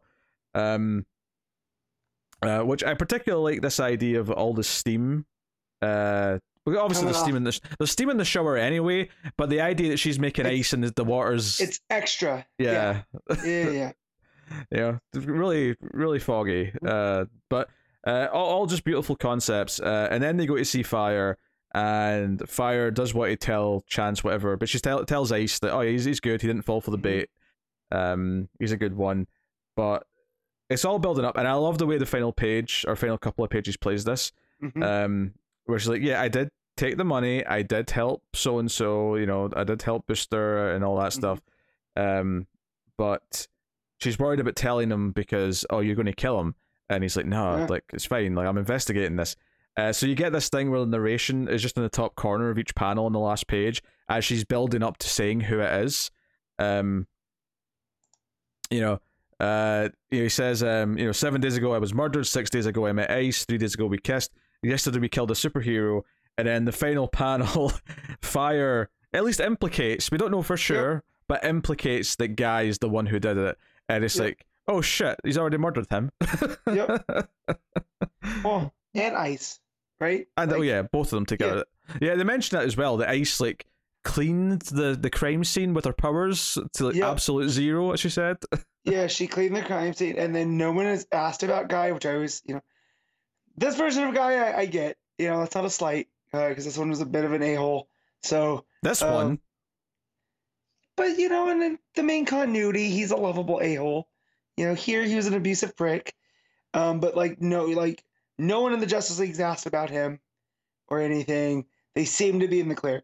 So the fact that we just seem to get a confirmation from Fire that Guy is responsible for this makes me wonder where the last half of this is going. Assuming that's right, but I do love how the art in the last page, like, the last 3 panels are close-ups of their eyes, and, like, Ice is assuring her, we won't kill whoever this is. I mean, come on, we're good guys, we don't kill anyone. And then the next panel, we killed a superhero yesterday, and then the last panel, oh yeah, Guy's the one, and they've already killed him. So it's this weird... There's a really cool flow to it, as the subject is brought up, it's kind of dismissed, and then it's like, oh no, not only will you kill him, you already have. There's a great curve to the information being revealed in this last page that I really like. The way it goes through your mind. And you can sort of tell it's building up to Guy, the way she describes him. It's like, he's crazy, but he's sweet, and he tries to, so, and obviously Guy wasn't trying to kill Chance, he was trying to kill Luthor, as we've been tearing throughout the whole list, right, because of he was responsible for the death of Ice. And which I'm still wondering how this plays on with Chance, because I still think that this is the human target, of this, Oh yeah, I still think there's going to be a swerve in the last issue that this is all a human target ploy. To catch who something is. And it wouldn't even surprise me if Guy ends up in on it and his death was faked. It would not shock me one bit. Nope. And it makes me wonder if this is all Ice, right? Because the title of the song that's being sung in the jazz club is "There's a Little Bit of Dad in Every Good Little Girl," and it's a song. It's a jazz standard from 1916. So it's a 100-year-old song. And as you're reading along, all it did is made me think of Ice, because there's a line that says, "I know a preacher's daughter who never orders water," meaning that she only orders the bad, and so it's the lyrics in there are just kind of pointing, like, maybe it wants you to think that it's about fire, right? But by the end of it, it's, to me at least, it's clearly the song's about Ice. Yeah, I also think it's maybe too obvious that it's Ice, and I also think that maybe there's a line that he has here. I'm the human target. I win by dying. He says that to Fire at one point in this issue, and I'm like, yeah. So this poison's all part of the plan. This is what we're building to. Well, and I love how she gets upset that it's like, you're gonna take a risk. You're gonna risk your life on if I was gonna save you or not, and that's where he says, I'm the human target. I win by dying. And then she gets real upset, and that's where one of the stops come from. But yeah, God, man, the Smallwood art throughout here, the way that he plays with the shadows, again, like when they're walking through the city and it's like they're going past lights, just the way that sometimes they're in darkness, sometimes they're in light, and the way that plays the colors, it's just, man, it's perfect. And then they get to the Ferris wheel, and it's just like sun washed because it feels like the sun's coming up. Oh man, it's just so good. Yeah, it's gorgeous. Joe, it says something to the quality of the last like 3 issues that I think this is on the lower end of this book's quality. Mhm. I'm still going to give it a very high rating. It's still extremely good, but those last like 3 issues we had before the break were all like 9.5 and 10 out of 10 kind of levels. This is a 9 out of 10. It is great. But it's not the peak of the book as we've had it so far. And after having a break, and this feels like a nice re-entry. Yeah, like it's not just like it's not a big huge one out of the gate. And I think that there's also the reminding is, and let's not forget that one shot was it was Ice who was going to talk to all these different people about Human Target. So maybe that's also a hint that she was she's feeling him out. Yeah. As much as he's feeling her out, and because she went to talk to Guy, right? It was Guy, Fire, and who was the third one? Because there's 3 stories. Booster. How I say Booster? Yeah. That's right. That Booster story was so funny. Guy just wanted to die, and Booster wouldn't let him. But yeah, so yeah, man, that last page, like you were talking about with the eyes, just going back and forth, it's so cinematic. Yep. I can see it as it plays out. And same with that Ferris wheel scene where you follow the word balloons up as it's going, right? As it's reaching to its height. And you're following the conversation there. It's another cinematic, man. Smallwood's so good. Yeah. Worth the wait, for sure. Yeah, it adds so much gravitas to all these moments. And the dialogue's very good because Tom King's knocking it out of the park with this. Yep. But the art just sort of elevates it so much. And kind of the same way that I was saying Federici's art was elevated Action Comics this week, I think this, is throughout, and this is, the great thing about these 12-issue books is that they're going out of their way to make them these consistent pieces where it's the same artist the whole time. So it truly feels like both of their baby, in that sense, as opposed to an ongoing book where, an artist will be on like 4 issues in a row and then they'll swap out and so on and so on. So, yeah, it's great. So, I already said 9 out of 10. What are you rating that? 9 out of 10. I agree. Yeah. Fully. Yeah, excellent stuff. All right, cool. Sergeant Rock versus the Army of the Dead, issue 1, Bruce Campbell writing with Eduardo Rizzo on the art. So obviously there was a morbid curiosity of like, what does Bruce Campbell write like as a comic book writer? And the weird thing is that it's not like I'm going to recognize any Bruce Campbellness in it because he's writing a comic book. He's not writing himself. Now, did you read Sergeant Rock as Bruce Campbell though? No, I didn't. No, I tried and it just didn't work. No, I don't think he is. I get the sense that he's probably a fan of this character, and that's why he's here for this. Shout out to the Gary Frank cover, who's not the interior artist, but it was nice to see all the same. Yeah, I mean, and Eduardo Rizzo, not a slouch of an artist. No. Fits this kind of moody time period, which is obviously World War II. Nazis are making zombies. Hitler's upset that they're losing some of their fronts and kills one of his generals. Well, because it looks like Hitler's already been zombified. Yeah, he cuts off the head of this guy and makes his doctor go and make sure you go and see this happens kind of thing. Yeah. Which if you know that if he's been zombified and you know how Hitler meets his end, it all fits in with history. That's all I'm saying. Yeah.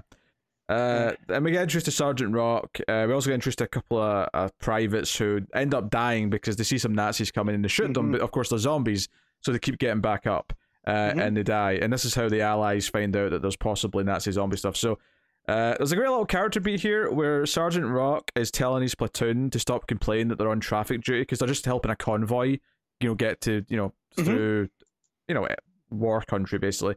Right. And their complaint says, no, this is like a victory march. This is like, these supplies are important to winning the war. But as soon as he gets the letter saying that they've got a level 9 like priority assignment they have to go to now, he's like, beats traffic duty. He uses the same term that they used that he was giving them shit for.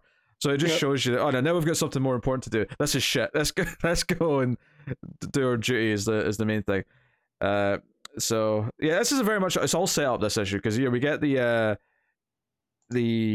basically the debriefing where they go and get shown that zombies exist and Sergeant Rock thinks it's weird. They're confused. They're like, oh shit, this could be a big deal if this happens. So they're planning and saying, okay, this is what we have to do. We think this is where they're making the zombies based on like the trucks that are going there, based on like the traffic. This is where we think their zombie making base is. We have to stop this. So they get a bunch of like new tech, which is obviously all old school to us, but they're impressed with walkie talkies, which they call it. What do they call it again? Talkie. Handy talkies, they call them. Handy talkies, yeah. Yeah. And then they're given night vision goggles and thermal vision scopes, and they're like, whoa, we can see them through the wall because of the heat. Mm-hmm. So it's just kind of like a fish out of water style kind of bit of humor for a few pages, but it's entertaining and stuff. But the Nazi zombie they've got held in a cage actually breaks out, and they have to like fight it. There's a big kerfuffle. The art here's quite fun. The zombie face is very sort of cartoony zombie. Mm-hmm. Makes you think of just the Return of the Living Dead or just some of the better zombie designs in movies. And fighting all the soldiers, eventually like they just mow it down with lots and lots of bullets, and eventually pop the head, which they don't seem to have figured out that the headshot's what they need yet, but no, but they'll get there because Campbell and Riso are really leaning in on that, right? But it's going to be a discovery that these military guys have to make on their own. Yeah, it's not something they'll just know. And then the end of the issue is that the Nazis wake up a new super zombie that can talk. Because the zombie gets up and says, Ich liebe wieder, whatever that means. Let me pull that up. That's because that is I am. Maybe it's I am alive. No, isn't Liebe love? I'm not sure. Because Ich heiße is my name is. So maybe it is I have or I am. Yeah. Because I remember the famous Kennedy. Yeah. So he says we're all Berliners. What's Wieder? Wieder. What's that?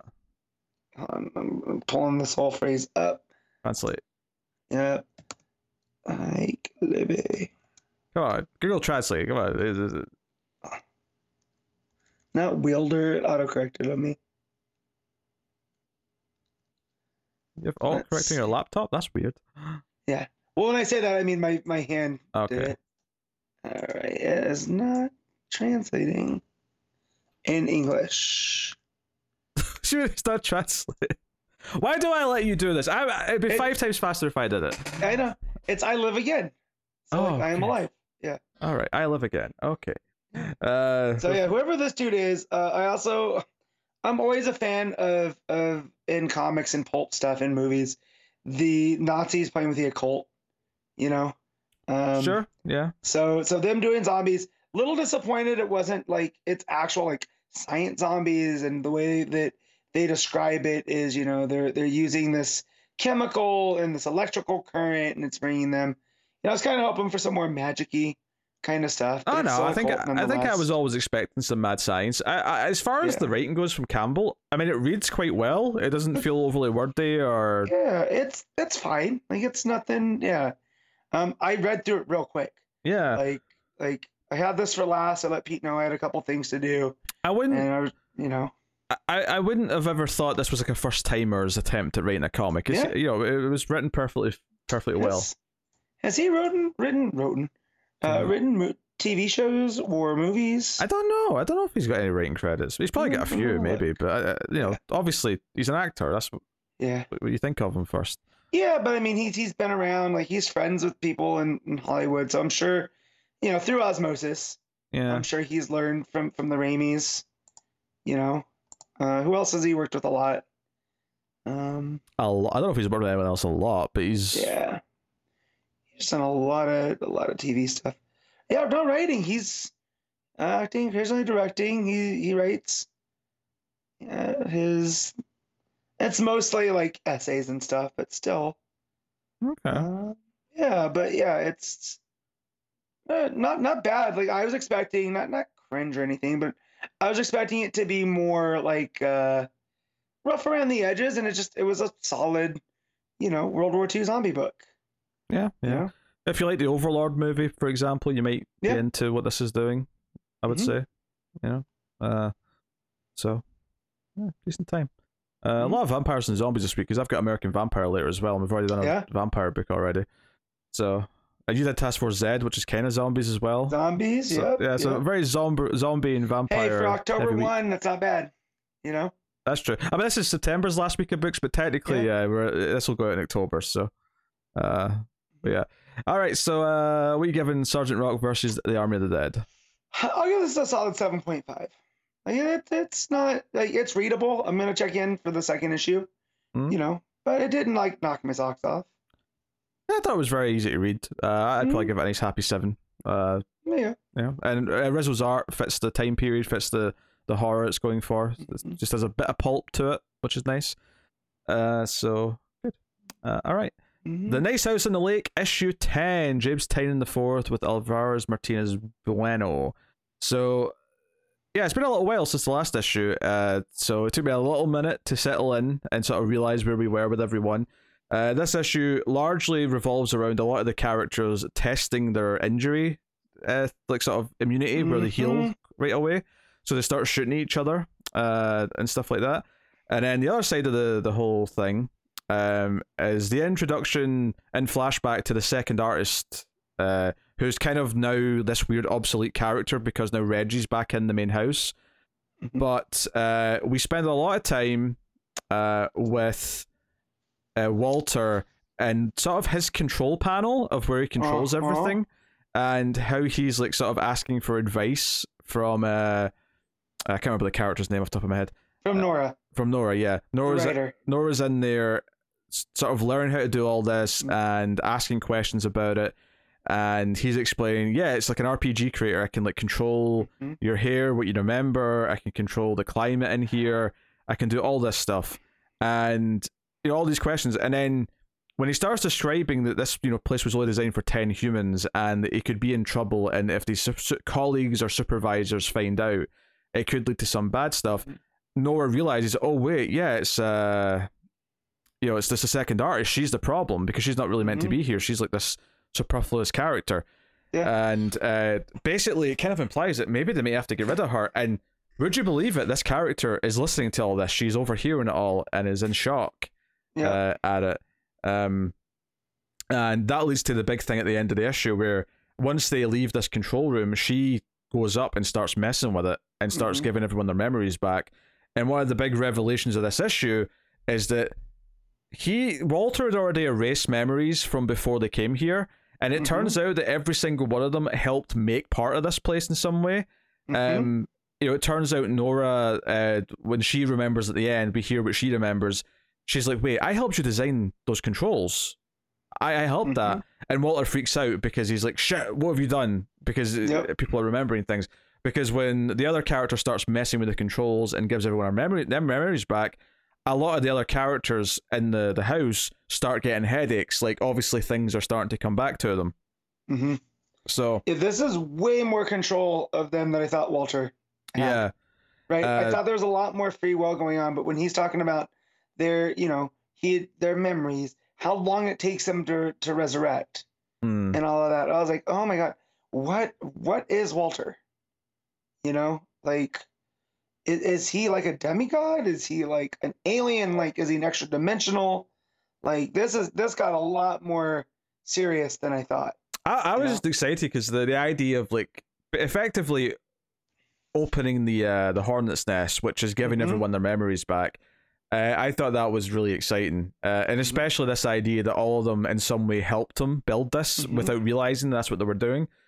And then he's erased all of these memories of them helping. That is really fascinating to me. And obviously the other side of it is that because the character's messing with the controls, and we've got these, like, there's a couple of the idiot characters like, oh, shoot me, and they're like sort of like, healing from the bullet wounds. Eventually one of the women says, okay, fine, I'm curious as a doctor, which notably the healer of the group is the one at the end of the issue seemingly is shot, killed, and dead, or at least heavily injured, but I think she's dead. And it seems to be because they take this shot right after the control's been changed that stops the healing happening. And I don't know if that can be reversed after the fact. Can Walter's device bring her back after she's been killed when that's been turned off, or is that just her dead now? Yeah, I don't know. Well, and it seems that each of them were meant to play a role too, right? So we get to that page where it explains what they all do, and it's not the terms that we had seen that were on like the cover, So yeah, the fact that now that we're gonna have two artists and no doctor, I'm sure is gonna get Walter into trouble, right? Like, so, whew. Well, big reveals in this one. Yeah, I think he was already in trouble. He was just hiding it as best as he could up until now. Right. So no, I am fascinated by like, because clearly this sort of we get another glimpse in this issue of this like future where things have all went to shit, and it's like they're still in this area, in this biome, wherever it is, but it's like post-apocalyptic and they're all older. Yep. Clearly this seems like the start of the dominoes falling towards that future to me, because now they're all going to know. And what are they going to try and do to Walter? Are they trapped in here and Walter's dead in the future? Is that what it is? Or is there some kind of like pro-Walter group versus an anti-Walter group? Because I'm not necessarily saying Nora's siding with him, but it does kind of feel like as they're getting towards the end of the issue, before she gets her memory back at least, it does kind of feel like she's trying to help solve the problems with them and starting to be a part of the decision making. Yeah, because Walter's still her like friend, right? She doesn't see Walter as this alien creature that's conducting an experiment. It's like, well, no, my friend needs help. And yeah, I also reading this like with what we know about Tynan, I see this as this is how his creative process works.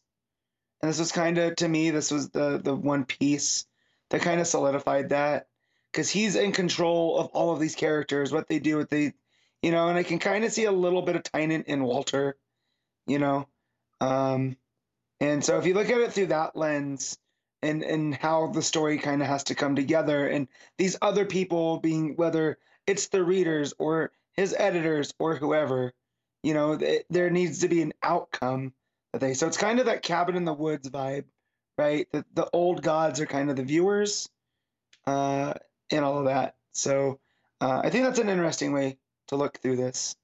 Through a meta lens rather than anything literal. Right. Now, I love the moment though where he says maybe the way to fix this is to just reset everyone back to the start and remove the second artist, and like her reaction, to hearing this is amazing. Like it's kind of this, because it's so horrific and no one would know. No one would even know that she was missing or gone. Right. So it feels truly demonic. But it's the very next page where Walter says thank you and Nora hugs him. Well, he hugs her, but then she sort of says, yeah, almost like, well, she's kind of still obviously trepidatious about the whole thing. It does kind of feel like there is still some of that friendship there, and that maybe she is still feeling that bond in some weird way, even though she knows about all this. Maybe him opening up and telling her all this is like making it feel a bit more real and making it feel like, oh, in some way we are still friends, even if, all of this. So, no, it's really great stuff. So, yeah, at the end, I do believe it's the Doctor who goes up and is getting shot, and we just, that final page, which is the gunshot, where the gunshot, like the blam reverses, and in the panel, to read backwards, and then you just hear them go Naya, and then it says to be continued. It's the perfect kind of like, oh shit ending of like, just you get the sense of you pull out to the wide, you don't see it happen, you just see the gunshot, the sound of it. And just the tranquil surroundings as like the panic is clearly setting in. Perfectly done. Obviously the art's great throughout. Martinez has been great. I guess it works as a bookend. Then the start of the issue is introducing the Doctor and her relationship, because she had her husband is one of the other people, so that makes the ending harder hitting, because he's the one that even convinces her, hey, you should do it, and she goes up and gets the shot. So it's kind of a hard-hitting moment. So, yeah, no. Excellent issue, though. So happy to have it back. And now you look back, and it seems like the memories are scratchy and, like, shattered. Yeah. And, well, that's because he's watching it on a phone. This is a phone recording that he's watching. Oh, that's okay. Yeah, because it's in the future. It's the older version of the husband who's watching on the phone, and then the battery dies. Oh, jeez. So... yeah, it kind of almost sets you up for the ending that she's going to die. Oh, jeez, I didn't even make that connection at the end. Yeah. With that, oh my goodness. Yeah, it's very, very good. Yeah. So, yeah, that's the Human Target back in the same week. I don't know what we did to deserve this embarrassment of riches, but here we are. So, yeah, what are you giving Nicest in the Lake issue 10? I'm gonna give this an 8.5. I think the ending worked so well in the way it bookended. I'm going to go with a 9. I think it was excellent. Okay. So, Good week for comics is what I'm saying. Pretty much. So that'll take me on to a Patreon book every month on patreon.com/MailFuzzTV, where you can support the podcast and help keep it coming, should you wish. You can, one of the higher tiers, make myself or Connor read a book. Connor will get around to them someday. He promises he will. But I am here today to talk about American Vampire issue 30. We're in the arc right now where Dracula's been introduced. The end of the last issue was the kid, Felicia, the one Felicia's looking after, attacked Hobbs, so he became under control. I assumed it was because he was, even though he'd been cured, there was still a link to his vampirism from when he was younger. This issue seems to imply that it's more like Dracula's trying to make him his new Renfield, that at any point he can make one human his slave and his like devoted person. And they even have a cool little explanation for why it's Renfield. Like the old myth is that he would take control of someone from the end of the field, and that's how it became the name Renfield, and that's where the name comes from. Okay. I don't know. It was a neat little trick they tried to put in, but because if I remember right, don't they talk about how Bram Stoker? That's how he was part of like the Vampire Hunter Society, and his version of Dracula was kind of him trying to tell the world that vampires exist. Why? This was something 2 issues ago, Matt. Why are you asking me this in this issue? I'm just wondering because I feel like I remember that. I talked about how Bram Stoker fit in when Hobbs explained it 2 issues ago. I might have missed that episode. That one might have been the one I was going on. Gotcha. But so we start off with the kid trying to kill Hobbs, and they subdue him. Obviously, Felicia comes in, and it cuts ahead to them traveling in central Germany. They're looking for somewhere, and some of the mythology comes back in here. Hobbs explains that not all vampires are inherently pure evil. The Carpathians, which are the main like monstrous ones that are in the book, they are evil, and those are the ones that are monstrous. And they actually went out of their way to kill most of the other kinds that came before them and that tried to spirit up after them. And this plays out as we see like wolves attack a sheep, and then or sorry, a deer rather, not a sheep. And then a tiger's watching from a distance. The idea that there's always something more vicious. But they go out and they're basically, it turns out they're looking for some of these other vampires that could maybe help. Who obviously aren't thrilled to see them. Meanwhile, we see the Russians who are pissed off that Dracula is gaining more power, and they're threatening his Renfield, Mr. Glass, about it. And it seems like they're going to kill Dracula. They've been ordered that if at any point Dracula is gaining more power, or if anything goes wrong, they should just kill him. So they're going to try and kill him. But we see like Dracula waking up in the coffin and his red eyes, and Mr. Glass does not seem worried at all. But as we're seeing this, it seems like Dracula's waking up a bunch of vampires on a train somewhere, and this train's just full of vampires. And at this point in the issue, you don't really have a context for where this train is. Becomes relevant by the end. So we have Hobbs and Felicia. They do encounter some of these vampires who do attack them at first. There's a bit of a fight, but eventually there's kind of a stalemate that forms, and we actually have a conversation with them. So we have this sort of red-headed vampire lady and this sort of guy with a beard and ponytail. And what's cool is they seem to have like camouflage abilities, because like one of them, because when they're in vampire form, they're kind of more demonic, because they're an older species. And one of them is kind of like goes transparent with the wall, like they can do like sort of chameleon style stuff, which is kind of cool. But yeah, they're obviously there to talk about Dracula and gain help. These vampires are referred to as the First. They're a group of vampires. There's only about 100 of them left all over the world, but they need their help. So Hobbs is there to try and influence them to do so. And they're not getting very far. They're kind of beating up Hobbs a little bit when the kid, Gus, I think his name is, starts yelling and screaming like something's wrong. And that's when we realize that this train of vampires is a train that's traveling nearby, and all these vampires, the big cliffhanger at the end, is they've killed all the humans that were on the train, and they are now walking into this area that they're in with these first vampires. So Dracula's sending an army to try and take them out, or possibly steal the kid. Would be wild, I guess. So no, really good stuff. I think like I've been digging this arc a lot, and I think this might be the least exciting of the bunch, but I still really like how it sets up more mythology stuff. It keeps adding on to this mythology and the idea of the different species of vampire and how each of them sort of fit together and how some of them try to wipe out the others. And this idea that there's some that maybe can be allies. Obviously, we've had Pearl, who's obviously been a good vampire in the past, but the idea that Hobbs does see certain groups as potentially allies, because it's really the Carpathians that they've mostly been hunting. Obviously, they log and they hunt some other kinds occasionally, but this is really opening up the idea, hey, there's other vampires who might actually want to like fight against Dracula. And part of the reasons why Dracula tried to wipe out these races is because he can't control them. He can control the Carpathians. That's the race that he can control like it's nothing. But he can't control these other kinds, which is why he sees them as dangerous. So really cool mythology stuff being added up here.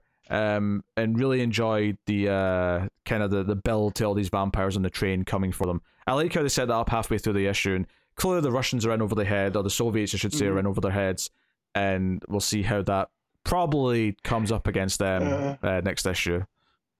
I suspect Dracula's going to feed on all of them, but we'll see. Well, yeah, and Dracula's going to control the Carpathians, right? And Skinner's an American, so I can't wait to see them bump heads. That's true. There's not even been a hint of Skinner in this arc so far, but you're just waiting. You're waiting for him to rear his head. Because he's not going to take someone coming onto his territory very lightly, regardless of who it is. Yeah. So, yeah. Seems like someone's here. I don't remember the end of this arc, but I do wonder if like they even turn to Skinner, because Skinner might actually want to take out Dracula. So maybe it's an uneasy alliance, if you will. You said this is from Volume 5? Because I might have to revisit this. Yeah, this is Volume 5. Yeah, this is issue 30 from Volume 5. I have that sitting over there. I might pre-read these before we record next, and get re-caught up. Right. So I remembered everything up till Survival of the Fittest, and then it kind of gets hazy. Yeah, that's the end of the third trade, Survival of the Fittest. Yeah. So yeah. Everything after that gets a little bit hazy, so we'll see. Yeah, Volume 5 is this arc, and also the second mini, which was, I can't remember what the title of that was off the top of my head, but no, cool stuff. Really digging it. One of my favorite arcs of the book so far, I think. And because Volume 4's arcs were fine, I like the the black vampire in the small town, the jazz stuff. Like that was a good little arc, but the Beast in the Cave stuff, and that may have been Volume 3, but so like there has been a couple of weaker arcs. The stuff in the 50s with the slick greaser teenage vampire, or the vampire hunter, I should say. He was that was again fun. This feels like it's back to pure mythology though, which has always been the biggest strength, I think, of American Vampire, is this building of how it fits all these different types of vampires. It's almost like Snyder was taking vampires and also werewolves and zombies, which they're also kind of classed as types of vampire in this. Right. But taking just all these different vampires from different movies and TV shows and books that he likes, and somehow making them all fit, or versions of them all fit in the same universe. That's the biggest strength of this book. So getting back to like really fleshing that out with the biggest, most well-known vampire there is, Dracula, and fitting him into all that is really cool. So a solid 8 out of 10 this issue, I think. So good stuff. But yeah, that'll take us out of the part of the show where we pick our favorite stuff of the week, favorite panel / moment, favorite cover, favorite art, top 5 books. So Matt, what was your top moment or panel of the week? All right, so it's going to be from Action Comics, and it's when right after Superman saves the kids and they offer him the Flash dog. Very quintessential Superman moment, and it made me smile. Yeah, not shocked. I'm spoiled for choice this week because Action's got a couple things that I could pick. Human Target's got some, Nice House in the Lake's got some. Spoiled for choice. I think ultimately though, I'm also going to go for Action, but I'm going to go for the last page. I'm going to go for the go away or whatever Metallo puts on the screen, and Lex manipulating them. I actually got really excited by that tease. It really hyped me up for the story, so I'm going to pick that, even in the face of very tough competition. Cover of the week. I had a quick glance earlier. I do like the Gary Frank cover for Sergeant Rock. I do like both covers for Human Target. But I think my pick is actually the regular cover for Action. Okay. It's this great painted cover. I mean, Superman's face, they're definitely going for this sort of bulky, sort of George Reeves style face, but Yeah. I do love that you get a sense of the fabric of the suit and you get this sense of everything. I mean, I love the two covers for Human Target, because you've got obviously the main Smallwood cover and you've got a Matina variant, which is, obviously stunning as well. But no, main action cover, which is good because the variant for action is horrible. Which one? If it's the sort of digital painted one, but the faces look like Superman's face looks weird. It's the there's Nathan Zerdy cover. I think looks awful. Yeah. So in the small, it looks fine, but when you make it look bigger, yeah, it's rough. Yeah, the faces look weird. Yeah. But yeah, main action cover for me. What's your cover of the week? Oh, it's the main Human Target cover. I knew you were going to say that. Yeah. Yeah. As soon as I saw King tweet that like a week and a half ago, I was like, "This is my jam." She's like a femme fatale. This looks like an old pulp novel cover. Mm-hmm. And the green with the reds and the orange yellows, it looks perfect. Yeah. So cool. All right. Art of the week. What are you picking? Smallwood Human Target. I mean, yeah, as good as Federici is, as good as Alvaro Martinez Bueno is, I have to also agree Human Target Smallwood gets the win. All right, so top 5 books of the week, Matt, go. All right, number 1 is Human Target, 2 is Action Comics, 3 is Nice House on the Lake, 4 is Tech, and 5 is DC versus Vampires. Yeah, this is a tough week. My number 1 is Action Comics. My number 2 is Nice House on the Lake. My number 3 is Human Target, and that is such a strong top 3. It's not unfair to the rest of the books at that point. My number 4 though would be DC versus Vampires, I guess. Number 5 would be Detective, I think. So there you go. That's my top 5. So yeah, excellent week for comics. I will tell you what is coming out next week from DC Comics right now. So coming next week, we have Batman issue 128. We have Dark Crisis and Infinite Earths issue 5, Poison Ivy issue 5, Dark Crisis The Deadly Green issue 1, which is a one-shot tying into things. We got Sword of Azrael issue 3, Gotham City Year 1 issue 1. Very excited to check that out. Yep. We have The Joker, The Man Who Stopped Laughing, which I'm also probably going to check out. This obviously is the Rosenberg series that they've been teasing. So I'll have a look. Monkey Prince issue 7, Multiversity Teen Justice issue 5, Black Adam The Justice Society Files Dr. Fate issue 1, Batman Nightwatch issue 2, and Mad Magazine issue 28. So that's all DC books. But also worth mentioning that we are going to be doing a non-DC book next week, which I should point out if I can just... why is Dark Horse so far down this list? There we go.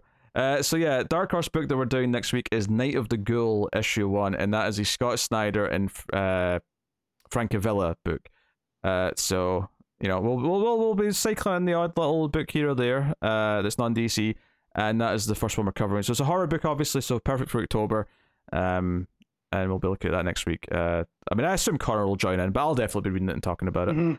So it is Snyder. He doesn't seem to have the harsh like he does with Tom King. So no, he likes Snyder usually, I think. Yeah. So yeah, Francesco Francavilla on the art and Scott Snyder writing. So we'll be looking at that next week as well. But yeah, that is what's coming next week. So yeah, just a reminder, next week it'll be myself and Connor, and then the week after it's a Q&A episode. So by the 10th of October, make sure you get your questions in on @DC Comics Podcast on Twitter, or you can use the email mftvquestions@gmail.com to send in your questions. But give us plenty of them so we can record a nice fun little episode to tide you over when there's no regular episode the week after next week, and then we'll catch up the following week. So that is the plan. So yeah, thank you very much for joining us. I will take this time to thank our Patreon producers for the month. So thank you very much to Tyler Hess, Cindy Palacios, David Short, Board Now, Christopher Moy, David Brown, Al Tradesman, and Alison M4 Dice. You can of course support all the content over at patreon.com/MailFuzzTV. And get some bonuses, including early access to the show at the $5 tier if you would like to get it a little bit early. But go and have a look and see if you're interested. You can also support the show for free by simply liking, subscribing, dinging the bell, sharing us out on the social medias, rating the podcast on iTunes or wherever you get your podcast from. Give us 5 stars and a review. Just generally spread the word, but all of that is good stuff. So thank you very much for joining us. We always appreciate it. Keep reading DC Comics, and remember to never get lost in the Speed Force. It's spooky season.